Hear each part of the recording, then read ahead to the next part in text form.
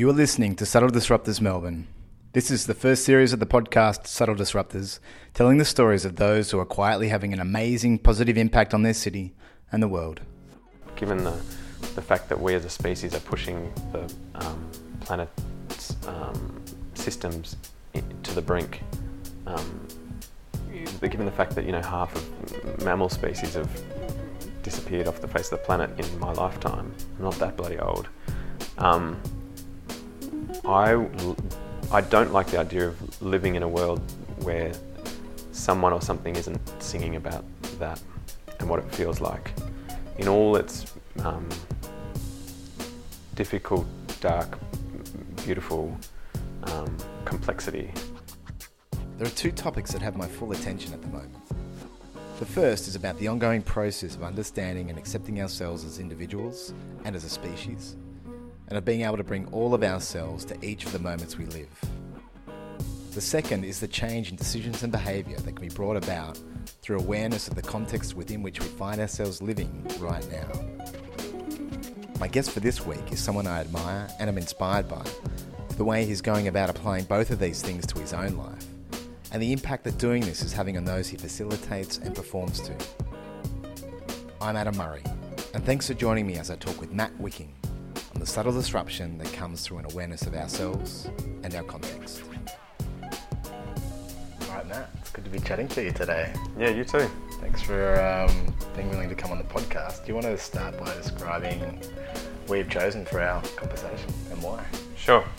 So we are seated at the table in my living room, which is a nice light space. It's got lots of natural light, piano, couch, stereo, and it's a spot that I spend quite a bit of time in, sort of in the centre of my house. I work from home a lot of the time, and also obviously live here. So it's sort of the centre of my world in lots of ways.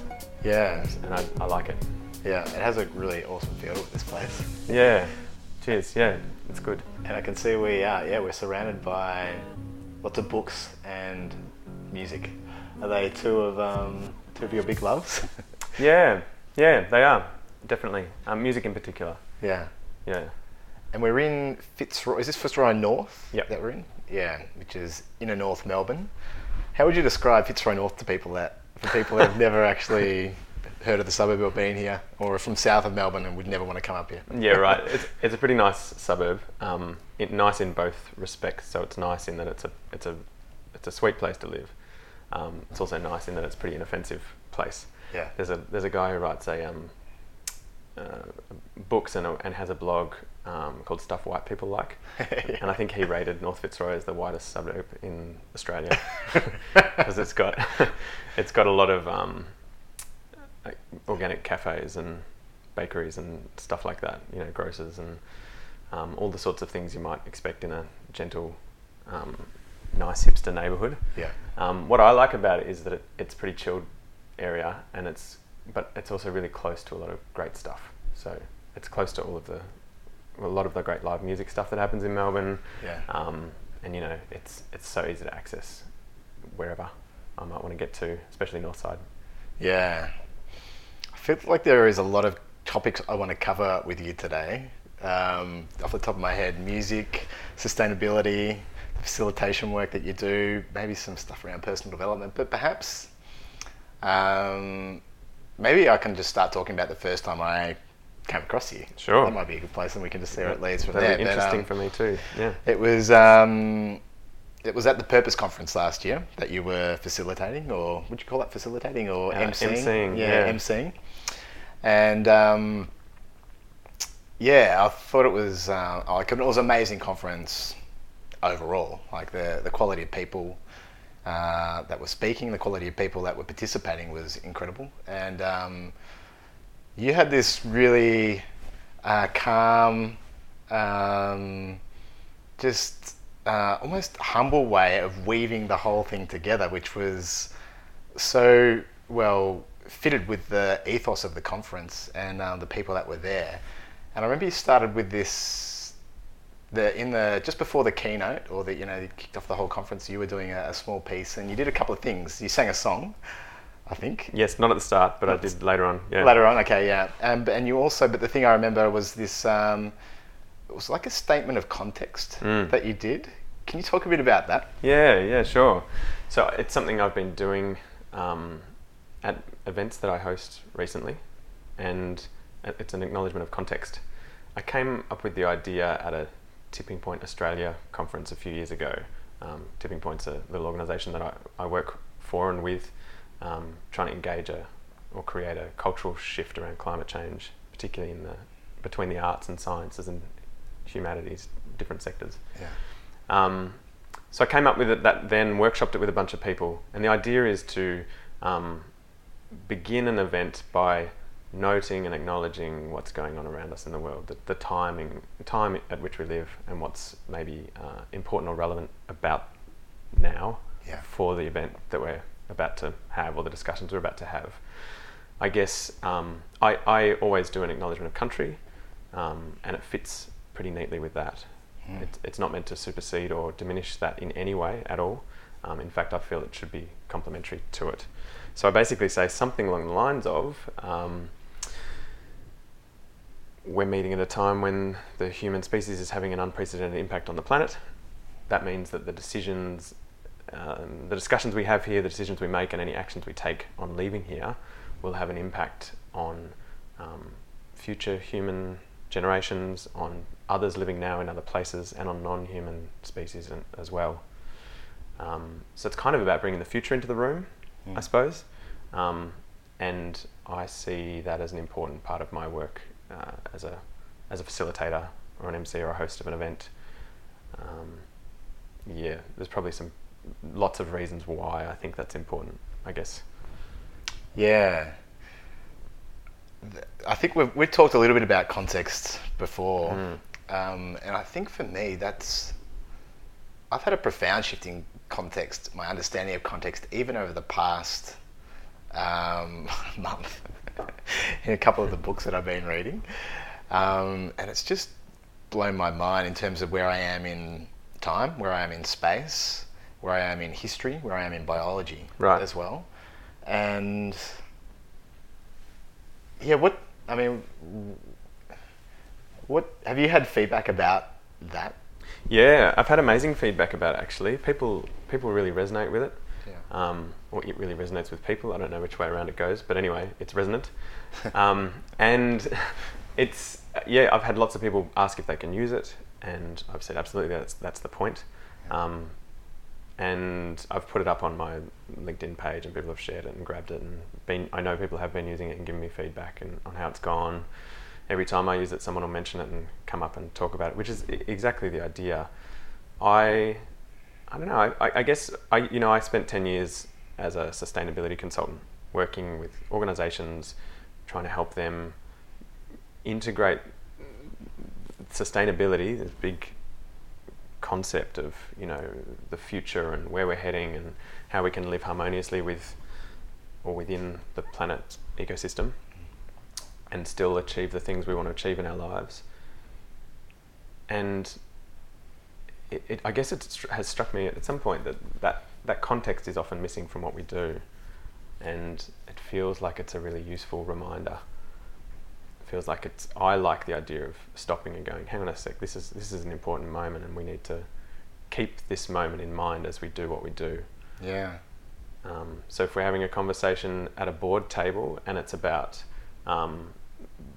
buying a new building that we're going to move into as an organisation, say hypothetically, then if we do that with a mindset towards future generations, towards the impact that our decision might have on them, and on the sort of more holistic picture, then I would hope that you might make a slightly different decision, or perhaps a significantly different decision about what sort of a building you buy, whether it's efficient or not, whether it's located close to public transport or not, whether it's accessible to people with disabilities or not, all of that sort of stuff. Yeah. So I don't expect something like that to solve big problems like those, but it's a small intervention, I suppose. Yeah, it is. And it's easy to forget. Right. As well, I think, because although I don't know, I guess I'm saying that I've had a big change over the past month. It'd be interesting to see. I'm interested to see how that lasts in my own life. Just that comprehension of context. But when there's a whole lot of other incentives thrown at us and a whole lot of cultural context, which can sometimes hide the broader context. Right. It can be easy to forget. Yeah, well, context is kind of a bit of a jargony word in itself, isn't it? Like, what does that mean? But what you just said raises something for me, which is that we're living in a time, like, it's easy to be distracted, and it's easy to get caught up in ourselves and our own flashy culture, which is really exciting. It's an exciting time in lots of ways to be alive, most of the music that's ever been available is available at your fingertips. Same goes for films, whether legally or illegally. There's new stuff coming around the corner and down the pipe all the time to us. Where in Australia, at least, a lot of people live pretty comfortable lives. We can eat food from all around the world. Like, it's an exciting, fast-paced time to be alive.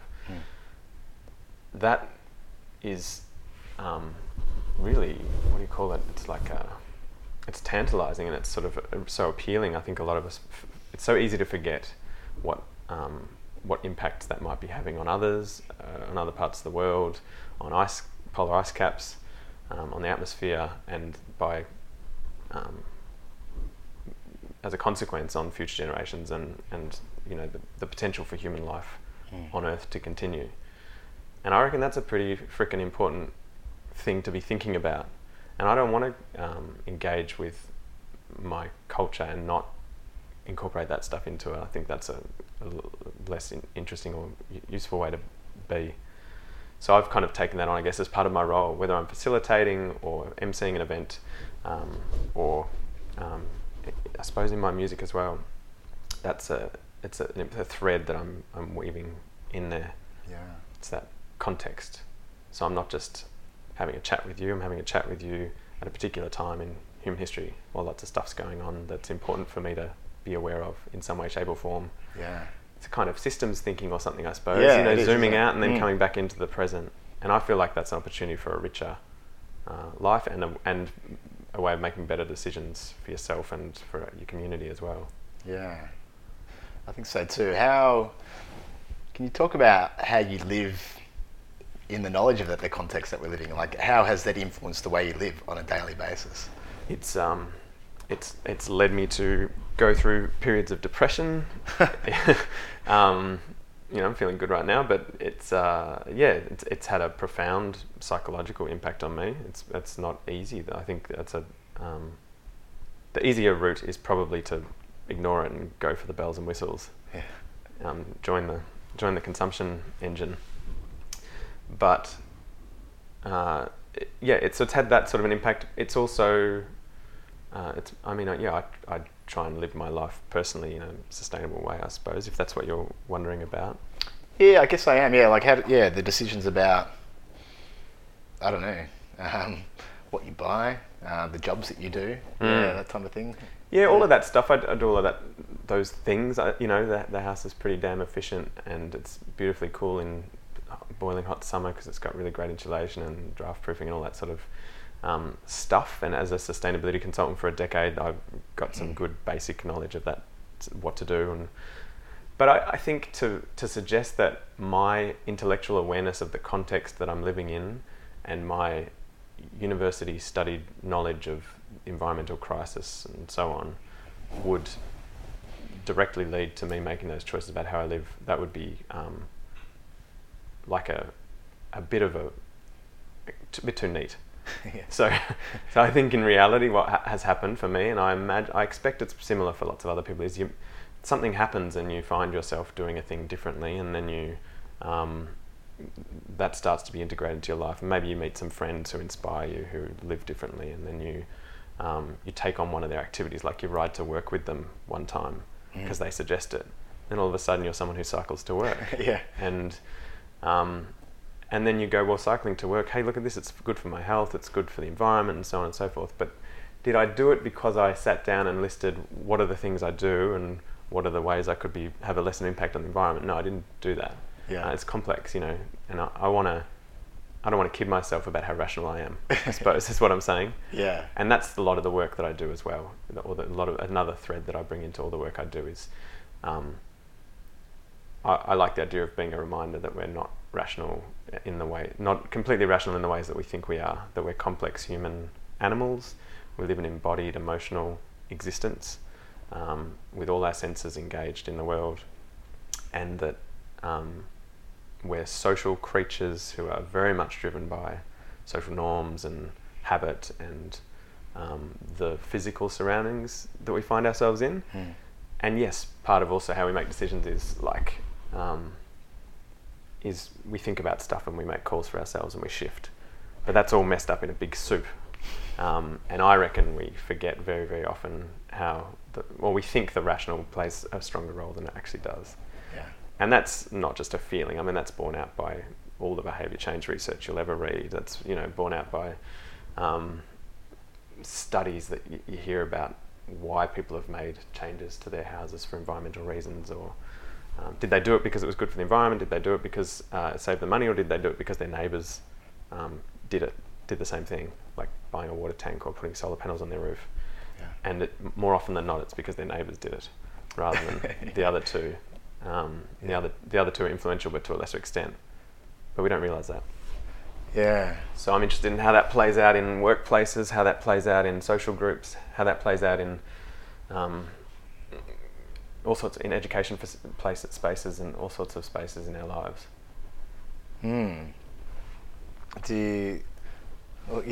I just want to cut in for a second and maybe talk about that a little bit more. But you were just talking recently how you've spent a couple of weeks in Japan, and I'm interested in what you think about, like, how do you, when you imagine the world that humans are about to inhabit over the next, say, 20, 30 years, do you think of a world like it is in Japan right now? And are you hopeful about where we might be going? Or what sort of comes into your mind when you're daydreaming about that stuff?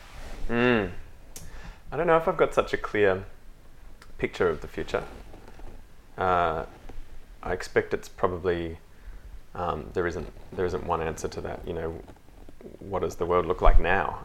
Does it look like just like a place like Japan? No, it's phenomenally diverse across different cities and countries. So I expect there'll be places like that have a mix of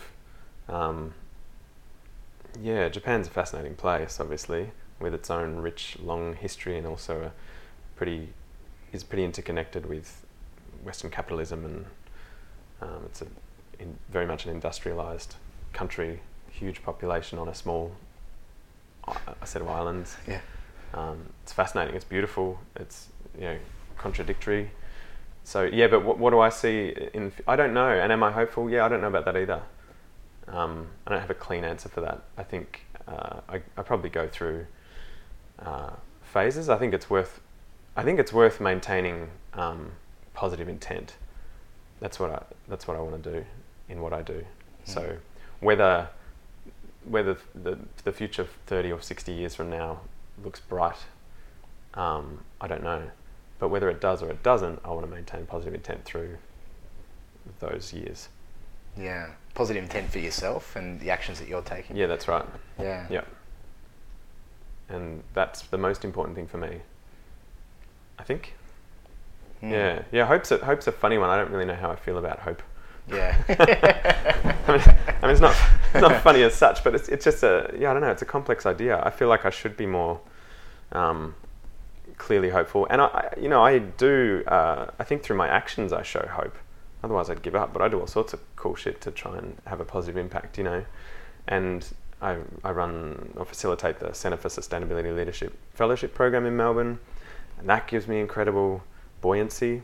The 25 wonderful people who do that every year with me as participants from all different sectors across the community, who are passionate and energized and interested in doing good stuff. Like, I know that's good for my heart, and it's a nice role to play. Like, I really dig that. It's kind of a mentoring role. It's creating a space where people can be honest and open. So I don't really know what I think the future looks like, but I know what sorts of things I want to do in the here and now to move it in a positive way as much as possible, I suppose. I'm Yeah. getting clearer on that, Yeah. on my role and how I play that. Yeah. Yeah. Let's talk a bit more about CSL and how you're doing that through CSL. How you I guess seeing your role as bringing about that change or that influence through something like that. Yeah, it's a nice gig. I feel really fortunate to do it so I'm a freelance facilitator effectively and a musician. That's the mix of stuff I do, and CSL is one part of that mix. So I work there 2 days a week. I run retreats and workshops for the 25 fellows in the year, and it's it's a really nice role. Like, I get to bring all of myself to it. So by that I mean I get to be serious, and I get to have intellectual conversations with a group of people who care about having a positive impact in the world, and not just have those conversations, but help to facilitate them and to bring them about and push them deeper if they can go deeper, or whatever. I get to bring my sense of humour and my silliness to it as well. That's often very useful. I get to be serious. I get to be all of the different sides of me are valued in that role. Yeah. And that's pretty cool. That's pretty rare as well. Yeah, it is. So I feel pretty lucky about that, to be honest. I mean, it's the biggest barrier to that is probably me. That's a personal, ongoing learning that I'm learning journey that I'm on to bring more openness and more authenticity and more sides of myself to that role, and then also at the same time keep the focus on the group of 25 people who are there, because that's what it's about. It's not actually about me. Yeah. So that's a nice, interesting balance.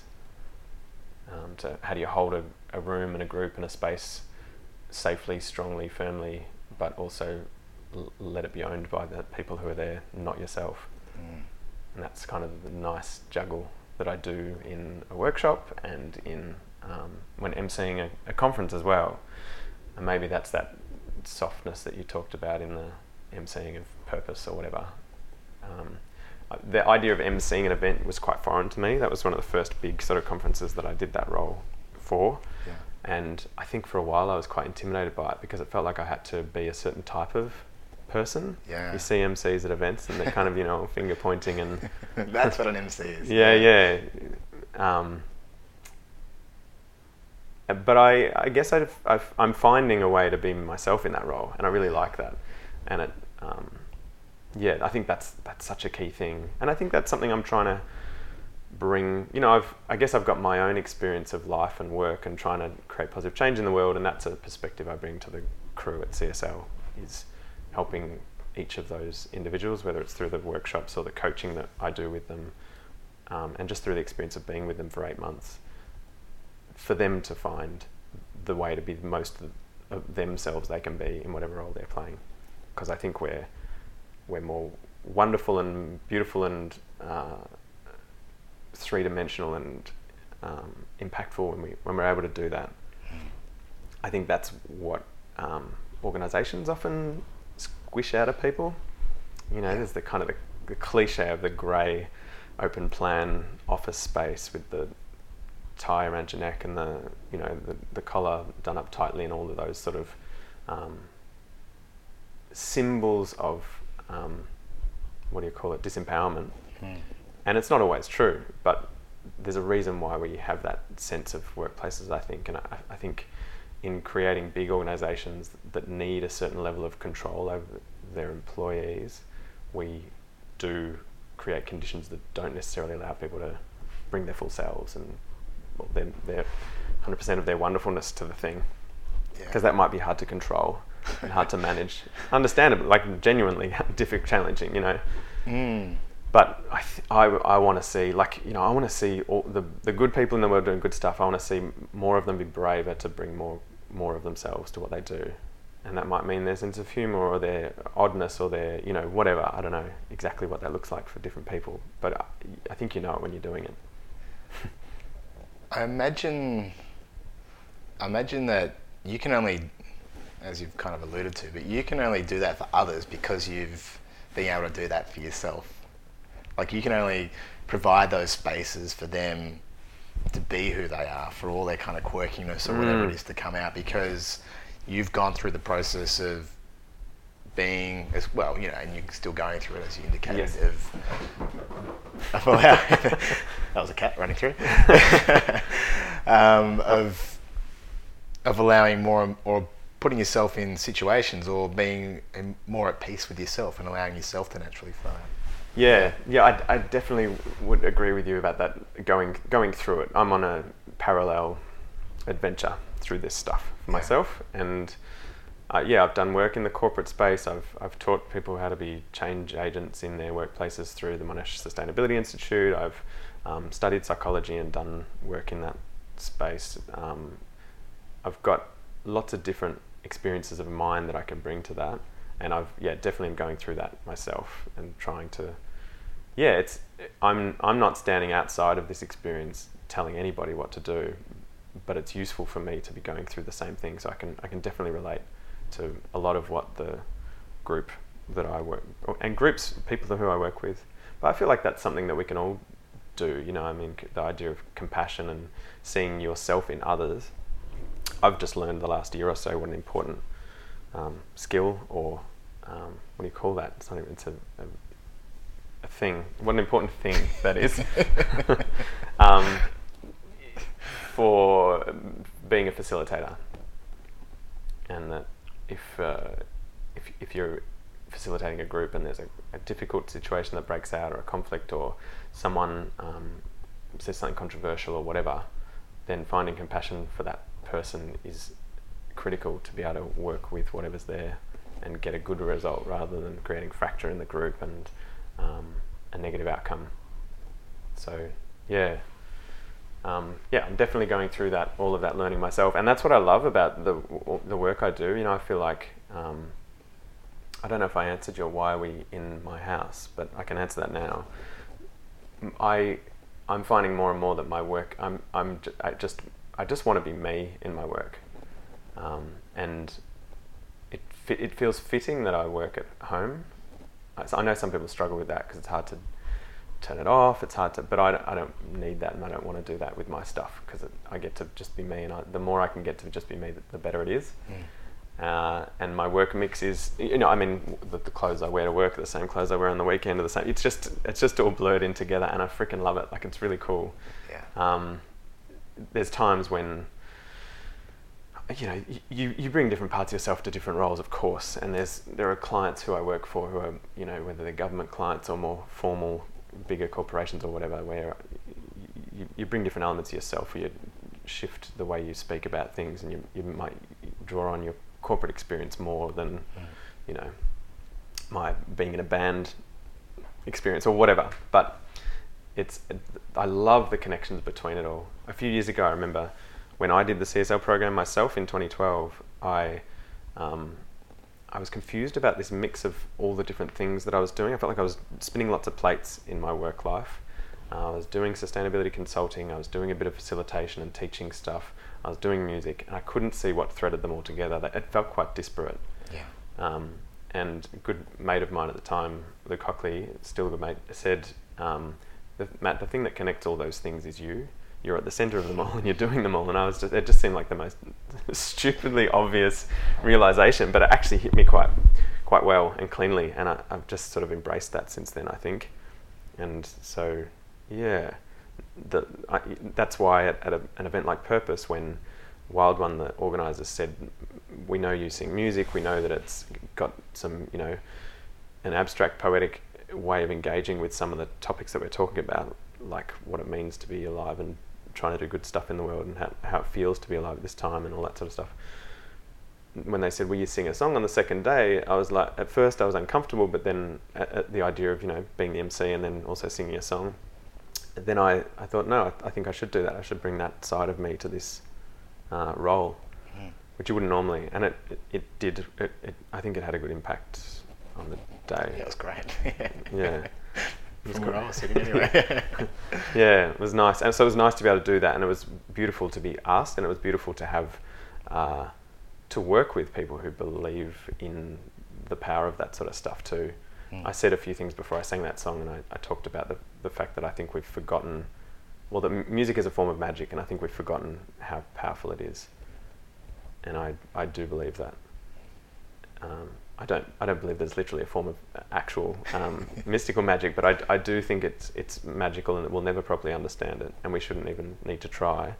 But you understand, in inverted commas, a thing like that by doing it and experiencing it and trying it in different places, and bringing it to unique environments, and remembering what it has done for you. You know, we sing at all sorts of important times in our lives, at birthdays and funerals, at church or synagogue or whatever. We sing in the shower when we're, you know, feeling good, and we sing in the car when no one else is listening. But then singing's kind of become this like profession that only certain people can do, and that if you're good enough, Delta Goodrum will turn a chair around for you, and, you know. So I do sing in that capacity. I sing, you know, as a musician in a band in at venues and bars and stuff and events. But I also love it teaches me a lot about less rational ways of engaging with and being in the world, and less intellectual activities, and about the power of abstract engagement with complex ideas, about metaphor and myth and story, and, you know, how all that stuff's powerful. And so it's this beautiful ongoing lesson that I get from doing music stuff, and it definitely feeds into all my work. Yeah. That idea of, say, a rational mind between and compared to a mind that enjoys and embraces with story, and the impact of facts versus the impact of a narrative of someone, I think is pretty interesting. Even when the story might not be factually true, but emotionally it's true. Or, you know, it ties into a myth that sums up so much about our condition right now. Is that kind of the stuff that you're talking about? Yeah, it is. Some of that. Yeah, absolutely. I mean, that idea that, I guess as an example, one that I come back to sometimes is this idea of the IPCC reports, the Intergovernmental Panel on Climate Change. Yeah.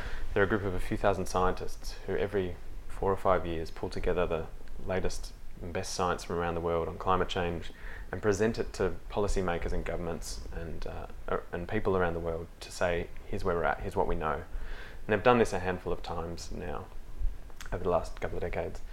And each time the last time they released a report, which was a few years ago now, there were headlines that picked up, so a report full of facts and the best science we have on the topic, and reports in newspapers varied from latest IPCC report says that climate change is real, we're doing it and we need to act now, to, on the other end of the spectrum, latest IPCC report says there's been a pause and warming is not happening, or it's not as bad as we thought, or it's cool now, don't worry about it. Yeah. Nothing to see here. Same set of facts, completely different meaning taken from the facts. Yeah.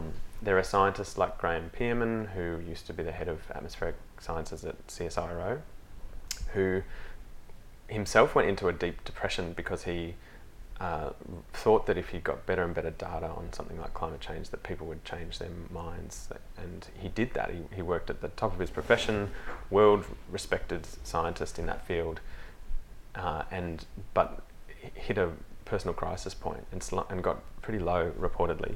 There were some articles and interviews done with him a few years ago, because he realised that wasn't the case. And that facts and stats are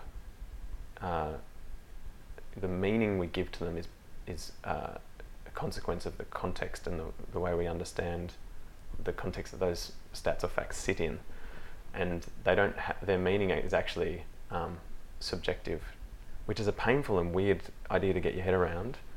But if you look at the way we're responding to something like climate change or not responding, it's actually pretty clear that that's what's happening, and the way that a report like that can get warped. It's quite amazing. So watching the US political stuff going on at the moment, the lead up to the election, there's lots of similar parallels that you can draw on all sorts of topics, where you see interviews with people who say, well, those are your facts, but I've got my own facts, or those are your facts, but I know what I believe. Yeah. I think Newt Gingrich was interviewed the other day and said exactly that phrase about a reporter presenting facts to him on a particular topic. It doesn't make any sense, because surely the empirical scientific facts are a thing.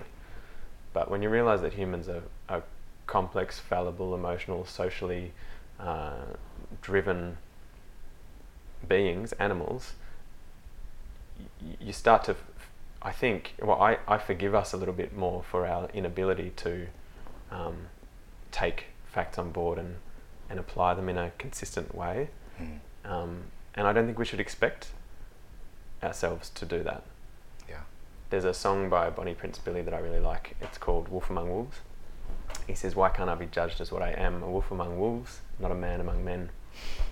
And it's a nice nice analogy, or a nice sort of reminder to me when I listen to it about I like the idea of seeing us as what we actually are, rather than the way that we, as much as we can, you know. But the fallibility of us as humans is actually, it's real, and it's part of who we are. And I think we cover that up in all sorts of ways. You know, we are storytelling animals, we're pattern making animals, we fill in gaps. We fill in gaps visually when we see, you know, lots of optical illusions are examples of that. Yeah. We turn things into patterns where they're not there. We fill in gaps in sound. If there's little bits missing, you can still hear the whole. Yeah. And yeah, I think that stuff's really important for understanding what's going on around us in the world. And it's easy to forget though, because we're constantly making sense of a complex, messy reality. It's just important, I think, to remember that sense that we make is not the true, whole, perfect everything. It's just a sense that we're making. Yeah. If that makes sense. It in does. itself. Yeah, it does. I just want to, just to reflect a little bit on my own experience of the past couple of years and what you were talking about just then. But, you know, I started my working career in a really corporate culture in the consulting world as well. Consulting in IT, consulting in a big fur consulting company. And I hit depression as soon as I got there. Right. And it took me a long time to actually work out what the hell was going on. I don't think I was really prepared for the workforce. But now looking back on it, I think part of it was just that I felt like I had to curtail who I was to fit into that consulting model. Right. And I had to dress a certain way and be a certain type of person, and not speak the truth that I felt. You know, there wasn't scope for that. It was very narrow in what they were aiming to do, and they wanted a particular type of person to go ahead and do it. And it wasn't until, I guess there was a slow awakening that I went through, but last year, where it really finally dropped to me, and I kind of allowed myself to be as more and more elements of myself, because as you've kind of indicated, it is an ongoing journey. But and to bring my whole self to a situation was when I was in a group of people that really allowed me to do that, and just gave me the time to kind of unravel a little bit, and I guess reflected back to me the things they were seeing that resonated, or that they felt were me when I was really lit up and aligned, and maybe times when they weren't as well.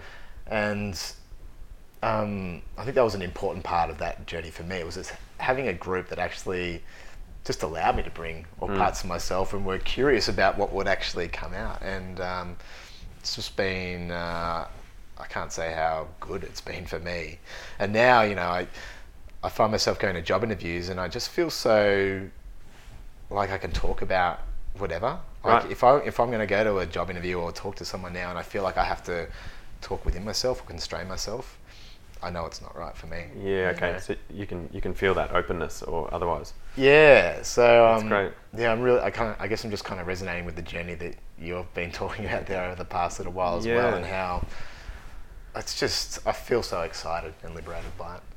Yeah. That's great. Yeah. I think it would be easy to pigeonhole or box things into, you know, that, you know, we've talked a couple of times about the corporate world, and that I don't think that that's a unique aspect of the corporate world necessarily. No. And I don't doubt that there are corporate spaces where there is a real openness and an ability to, bring more of yourself to the role and so on. Yeah. I know I work with some good organisations doing that sort of stuff too. So that definitely exists, and there's always pockets within big organisations too where that's where people are making that happen, which is cool. And I know that through my facilitation work because I've met with lots of other facilitators who work in those contexts, and a big part of the role, as I see it, of a facilitator is to help create what sometimes gets referred to as a safe space, which is a space where people feel they can trust each other and be open and reveal things that might otherwise feel vulnerable, and know that that's going to be okay. Say things that they might not normally share, and know that they'll be heard and that will be okay, that they won't be judged, or people won't be cynical about what they're saying. Yeah. And that's a beautiful space to be able to be in if you can get there. Yeah. And it can be really transformative, which is I think what you're talking about, the transformative thing, that effect that it had on you, which is cool. Yeah. Is that, that's sort of what you're indicating that you try and create in the facilitation work that you do? That's the idea, well? Yeah, for sure. I mean, CSL is partly a beautiful role and program because we have 8 months to work with people to create that sort of space, including some deep dive retreats over weekends or a handful of half a dozen days. So, yeah, that's amazing. But you can go some way to it in even a day-long workshop or a shorter period of time. You can do it with an individual across a bar table drinking a beer in a matter of an hour. You can, by the way you respond to things, by your genuine, sincere openness and okayness with whatever comes, you can really help people to feel comfortable and cool and all right to be there and be present and open and whatever. Yeah. And I love that. I love exploring that. I love trying to help bring that about for others. I feel like I'm just scratching the surface of how that works. It's as complex as things get, I think, because it's about the messy work of human behaviour and emotions, and everyone brings so much to any room or any group situation, and part of the role is bringing up what's otherwise sitting there implicit and making it explicit. And part of the role is in finding, I guess, is getting in and having a go as a facilitator at working with whatever comes up. So it's kind of a bit of improvisation there. Yeah. Which I like, and it's another analogy and with the music making stuff I do, I suppose, because I quite like. I mean, every song I write starts with an improvisation as well. So that's about trusting yourself and knowing that something good will come. Yeah. That links up a couple of ideas that we've been talking about, like the one that you were just referring to earlier about seeing humans as they are, or seeing things as they are, and then working with whatever comes up. That's been a great thing that I've learned through perhaps meditation's been a big part of both of those things for me. Just being able to just sit in a moment and appreciate it for what it is. And some of the reading I've been doing recently has been about appreciating, I guess, as we're talking about, the broader context for what it is, and also understanding humans. But then allowing improvisations to come up, and like it's that trust, and it's that having the courage to then follow it as well. And one of the ways that I first came across this was this free write. It's got a free write fling for 30 days, and it was just for 15 minutes, set a timer and write a stream of consciousness for that 15 minutes, do that for 30 days. And it was just, what came out was pretty amazing in itself. But just the fact that I think before that I always felt like I had to get it perfect in my head before it came out. I'm interested to hear what you have to say about that improvisation process for you as a musician and a creative person as well. I think that's really true. I mean, I feel like we improvise all the time, actually. There's just certain experiences of improvisation that we feel uncomfortable. I mean, this conversation's a total improvisation. I mean, all my answers are scripted and I planned them beforehand, but it's total improvisation, and we're just doing it, and I'll say this thing and then you'll say another thing after this, and you're not, necessarily thinking ahead to what you might say entirely or planning it out. You're with me as we go, and so we're present with each other as we talk, and it works. And I don't know how many conversations I've had in my life, but they've all mostly been improvisations, and they've all worked to a certain. Some of them have been pretty awkward, I'm sure, but it generally works. So we do it, but then we get up in front of a group and we have to do a presentation in inverted commas or something like that, or just a presentation, and we freeze up, we clam up, and we forget that what we need to do is stand, be with the group of people in front of us, and talk, say some stuff. And in lots of ways, it's a lot simpler than what we make it. Yeah. We have tips and rules for good presentation giving and blah blah blah, but it really gets and I think the stress builds from that. And definitely the same with facilitation. I mean, sometimes things get tricky in a group, or I'll be brought in to do something like a conflict resolution, for example, for a pair of people in an organisation or a group of people who are stuck on something, maybe having difficulty or disagreement about something that matters to them that they can't work through just on their own. And that's a really, a real exercise of trusting in a process, and needing to be a clear communicator, but also knowing that you're not going to know where things are going to go. You can't, and that you have to just wade in with good intent and clear principles behind you, and give it a go. Yeah. I mean, and probably also good to have had a bit of training and practice in that before you wade on in. But the idea of, I did the Group Work Institute Advanced Diploma in Group Facilitation last year, and that was one of the really nice lessons that came out of that for me, was just the importance of the willingness to get in and give it a go. And it can be, same thing with music. So I play with my band, the General Assembly, and we will, at a rehearsal, sometimes someone will just start something. So the drummer will just start a groove and then everyone will join in. And I used to, when I first started singing 20 years ago, it was a very, very, very scary thing to just start singing over the top of something and just try improvising.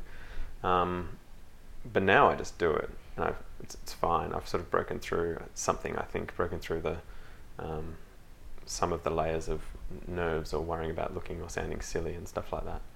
But it did take a lot of trying and uncomfortableness to get there. I think you can only really get there through doing it. Yeah. But I do find that doing it in that context helps me in the other context. Yeah, I was going to say that. Yeah. Yeah. So that's cool. Yeah. So, and it's probably a little bit like, the mindfulness practice that I know you've done, where you perhaps the mindfulness activity might be to just not judge, or not let your thoughts, not let yourself get caught up in your thoughts, just to see things as they are and let them pass by, for example. And some people get frustrated when they start meditating because they realize that they keep thinking of stuff, and that they get stuck on thoughts, but the actual activity that you're doing is the letting go. So noticing that you're getting stuck is good, because that's the first step, and then let it go. And then, if you notice again, you don't need to be frustrated that you're not doing it right, because if you then just do the next thing and let it go again, then you're doing it right all the time. That's right, yeah. And that's the muscle. The muscle is the noticing and the letting it go for that particular activity. Yeah. And I guess there's probably muscles, that we're exercising when we improvise, that you get better at it. Yeah.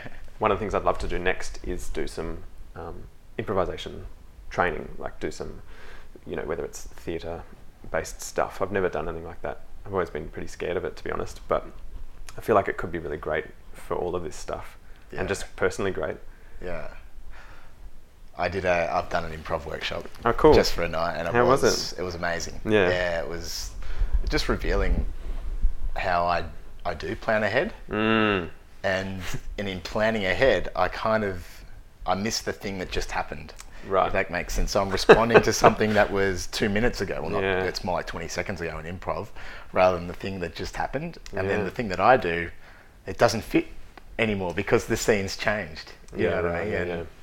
And it was a great experience in learning about that.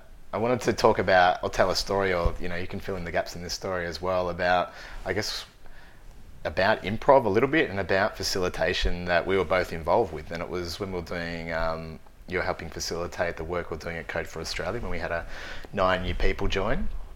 And we had to split them into 3 teams. And you had the idea that, why don't we allow them to pick their own teams? And that idea freaked me out when you first brought it. I was like, nah, that does not sound good. I don't think that will end well. Why did it freak you out? Because I think I immediately went back to 2 captains, kids along the fence at school, and 1 kid being like the last one picked and, you know, being devastated, that kind of thing. And then being 1 really good team and 1, you know, not so good team or unbalanced. It went to that kind of scenario. Sure. That makes sense. Yeah. And I'd never seen it done any other way.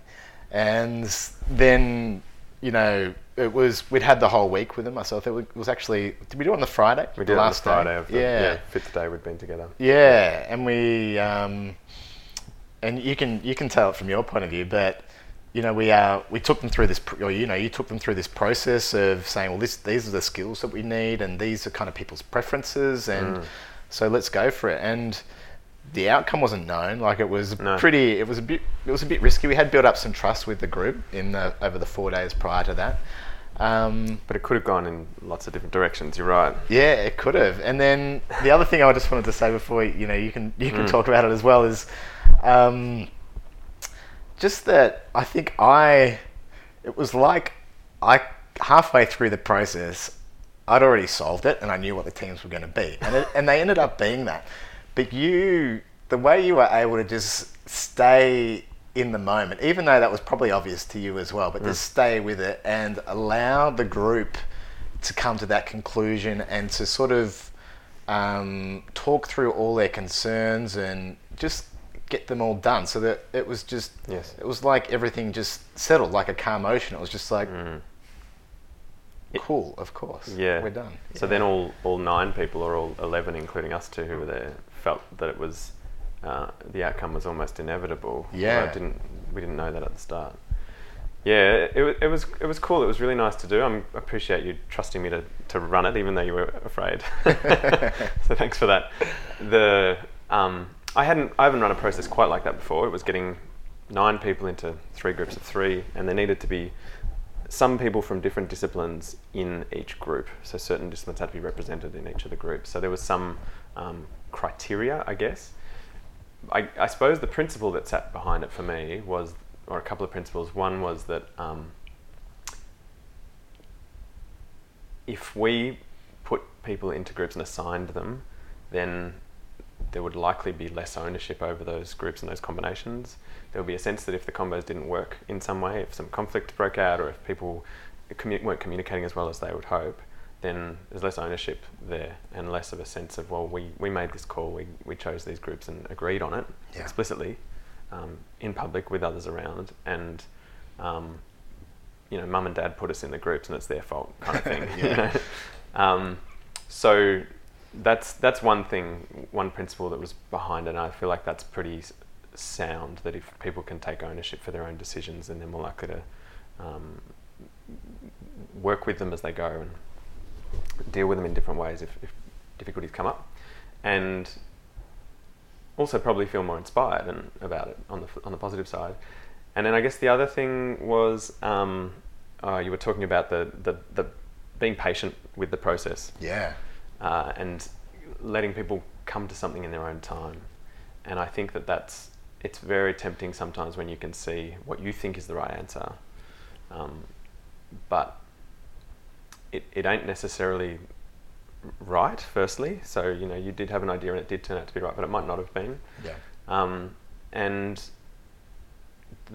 I think you probably can't, I think that's a misconception we have about learning, that we think we can download or upload information to people, and really it's best if it comes from the person through their experience. Yeah. And sure, you can hand over your tips, your wisdom, your ideas, your advice, but I mean, you know, from advice your parents tried to give you as a kid, and we all do, and or they still try and give you perhaps, or the things that teacher taught you back at school or at university that only landed for you later when you actually had an experience, and that combination is powerful. Yes, it is. And so I'm a big believer in handing things over to the participants to create for themselves for all of those reasons, and also helping them in the process to get there themselves.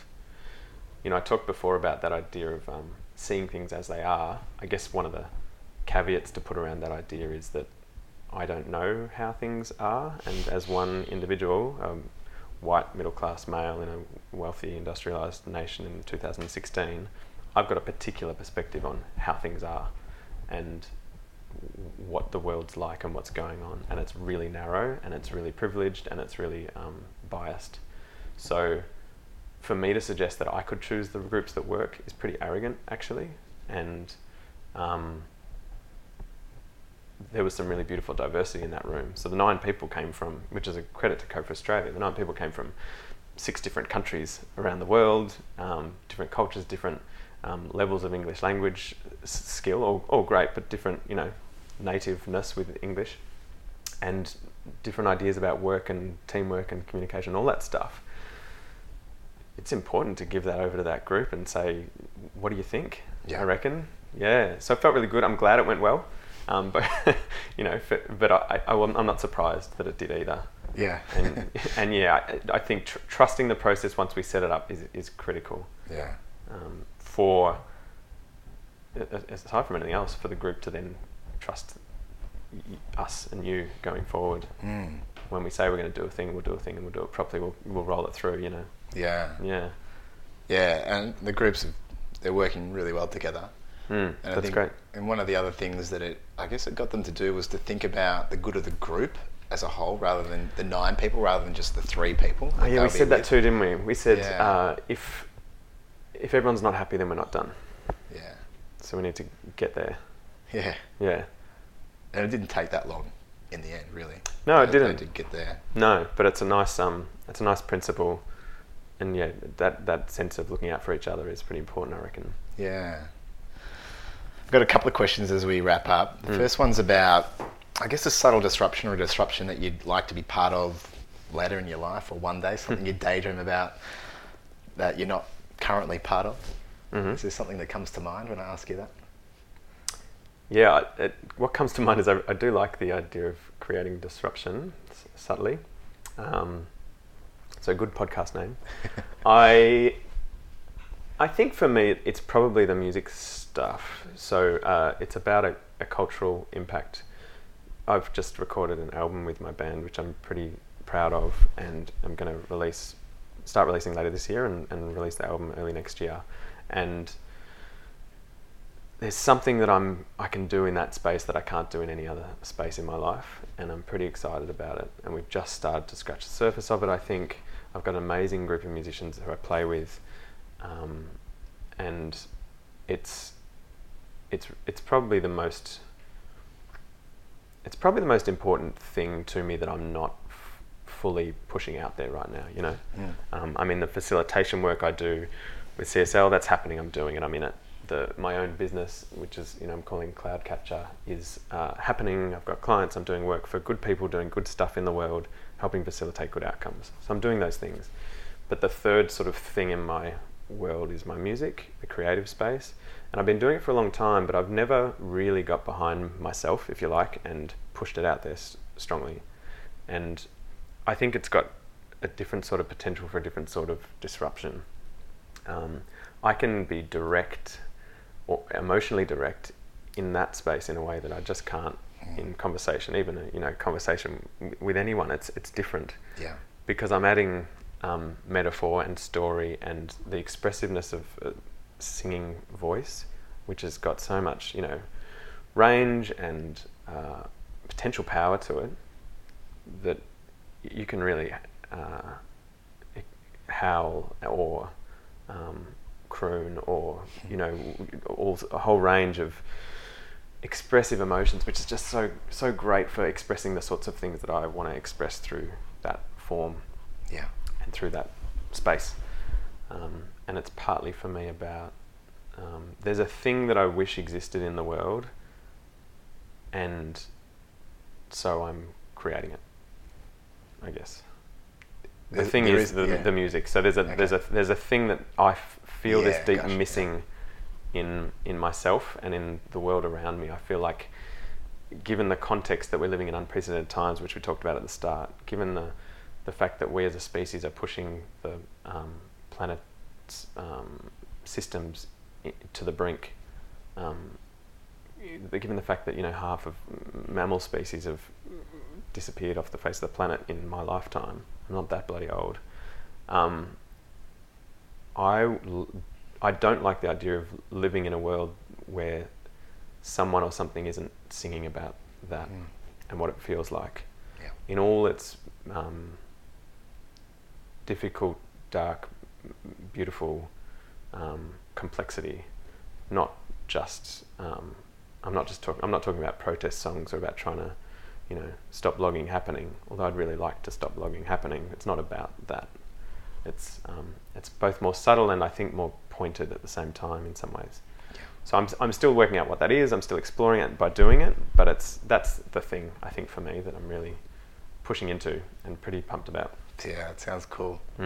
As I said, we were talking earlier, I haven't been to any of your gigs yet, but I really want to come along.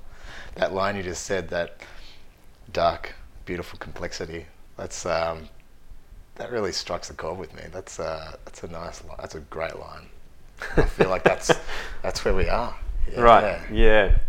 It's hard for us to acknowledge it though, right? Like we don't always talk about that, and there's a sense, which is true to a certain extent, it's hard to go into that space boldly and bravely. It's hard to accept and acknowledge the scale and urgency of what's happening around us, and not get overwhelmed by it. And I get that, and it's always a complex balance. And I feel like the music's cool, aside from all the other things, and just loving making and being in the music space. The music's great because it's got potential to kind of get around our rational faculties, get around and through the blocks and barriers we put in our own way, so that we can sit with stuff that's difficult but important, so we can sit with stuff that's complex and that's actually rich and beautiful and useful, but that's otherwise maybe hard to get to. Yeah. And I know it works for me, at very least. I also know that some people that come to our shows and listen to our stuff dig it as well, but at very least it works for me, and so that's that's actually pretty good as far as I'm concerned. Yeah. The last question is about yourself. As we mentioned, as we know, this podcast is called Subtle Disruptors, and I'm curious about a subtle disruption that you've made in your own life that's maybe started you on this journey, or got you to where you are now, or maybe sustains you on your way. That would be something that's potentially interesting for other people to hear about as well. A doozy for the last question. What is that? A subtle disruption that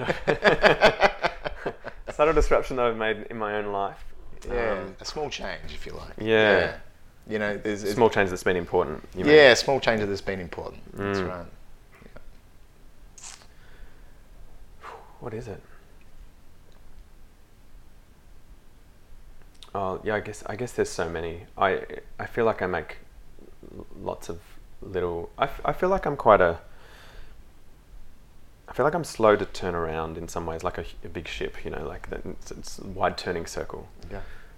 But that I'm constantly making little adjustments and tweaks and shifts. So, I'm vegan now, but it took me 15, 20 years to get to this point. I didn't just dive in. Yeah. I cut down different sorts of meat. I cut down and got to this point where I am, and I feel good about it now because I've turned the ship through that wide turning circle around to that thing. So there were 1,000 little subtle disruptions through that process, and backward and forward steps, and I'm sure there will be as I go. I'm not, and I guess there's lots of those in all sorts of aspects of my life. I think for the first time a year or so ago, I said no to a job that was offered to me, where I could have done some work, made some money, and moved on, but it didn't feel aligned with the critical edge of stuff work I want to be doing in the world. Yeah. So that was a really important little, saying no. Yeah. One of my mates says that no is a complete sentence. I like that idea, and him saying that gave me permission to just be able to say, you know what, thank you, but no, and then that's okay. And I'm always balancing. You've always, running your own business, you've always got to balance that stuff. But I want to just keep pushing myself as far as I can to whatever I see as a critical edge of doing good stuff in the world, helping groups who need support or service from me where I can be useful.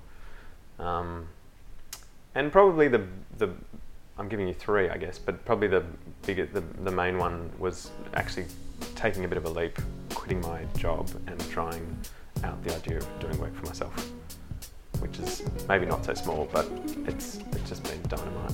Yeah. Yeah. So now I get to work in this, beautiful room in my house, to my own schedule, with people who I love and care about and want to work with, helping people doing good stuff in the world to do it better, if you like. And yeah, it's an ongoing balance, but it's getting better as I go. Well, yeah, thanks for inviting me into your house and allowing us to sit in this room. I've really enjoyed the chat, and yeah, looking forward to hanging out and hearing some more of your music as well. Thanks, man. Great to chat with you. Cheers. Hey, thanks for listening to this episode of Subtle Disruptors. I hope you got something out of it. I'd love to hear your thoughts on the show, including any suggestions you have for guests. You can get me on email through adam@subtledisruptors.com. And if you enjoyed listening and would like to be part of getting the word out about the Subtle Disruptors of Melbourne, a great way to do this is through jumping into iTunes and rating and reviewing this podcast. I'm Adam Murray, and I look forward to hearing about your own subtle disruption. Bye for now.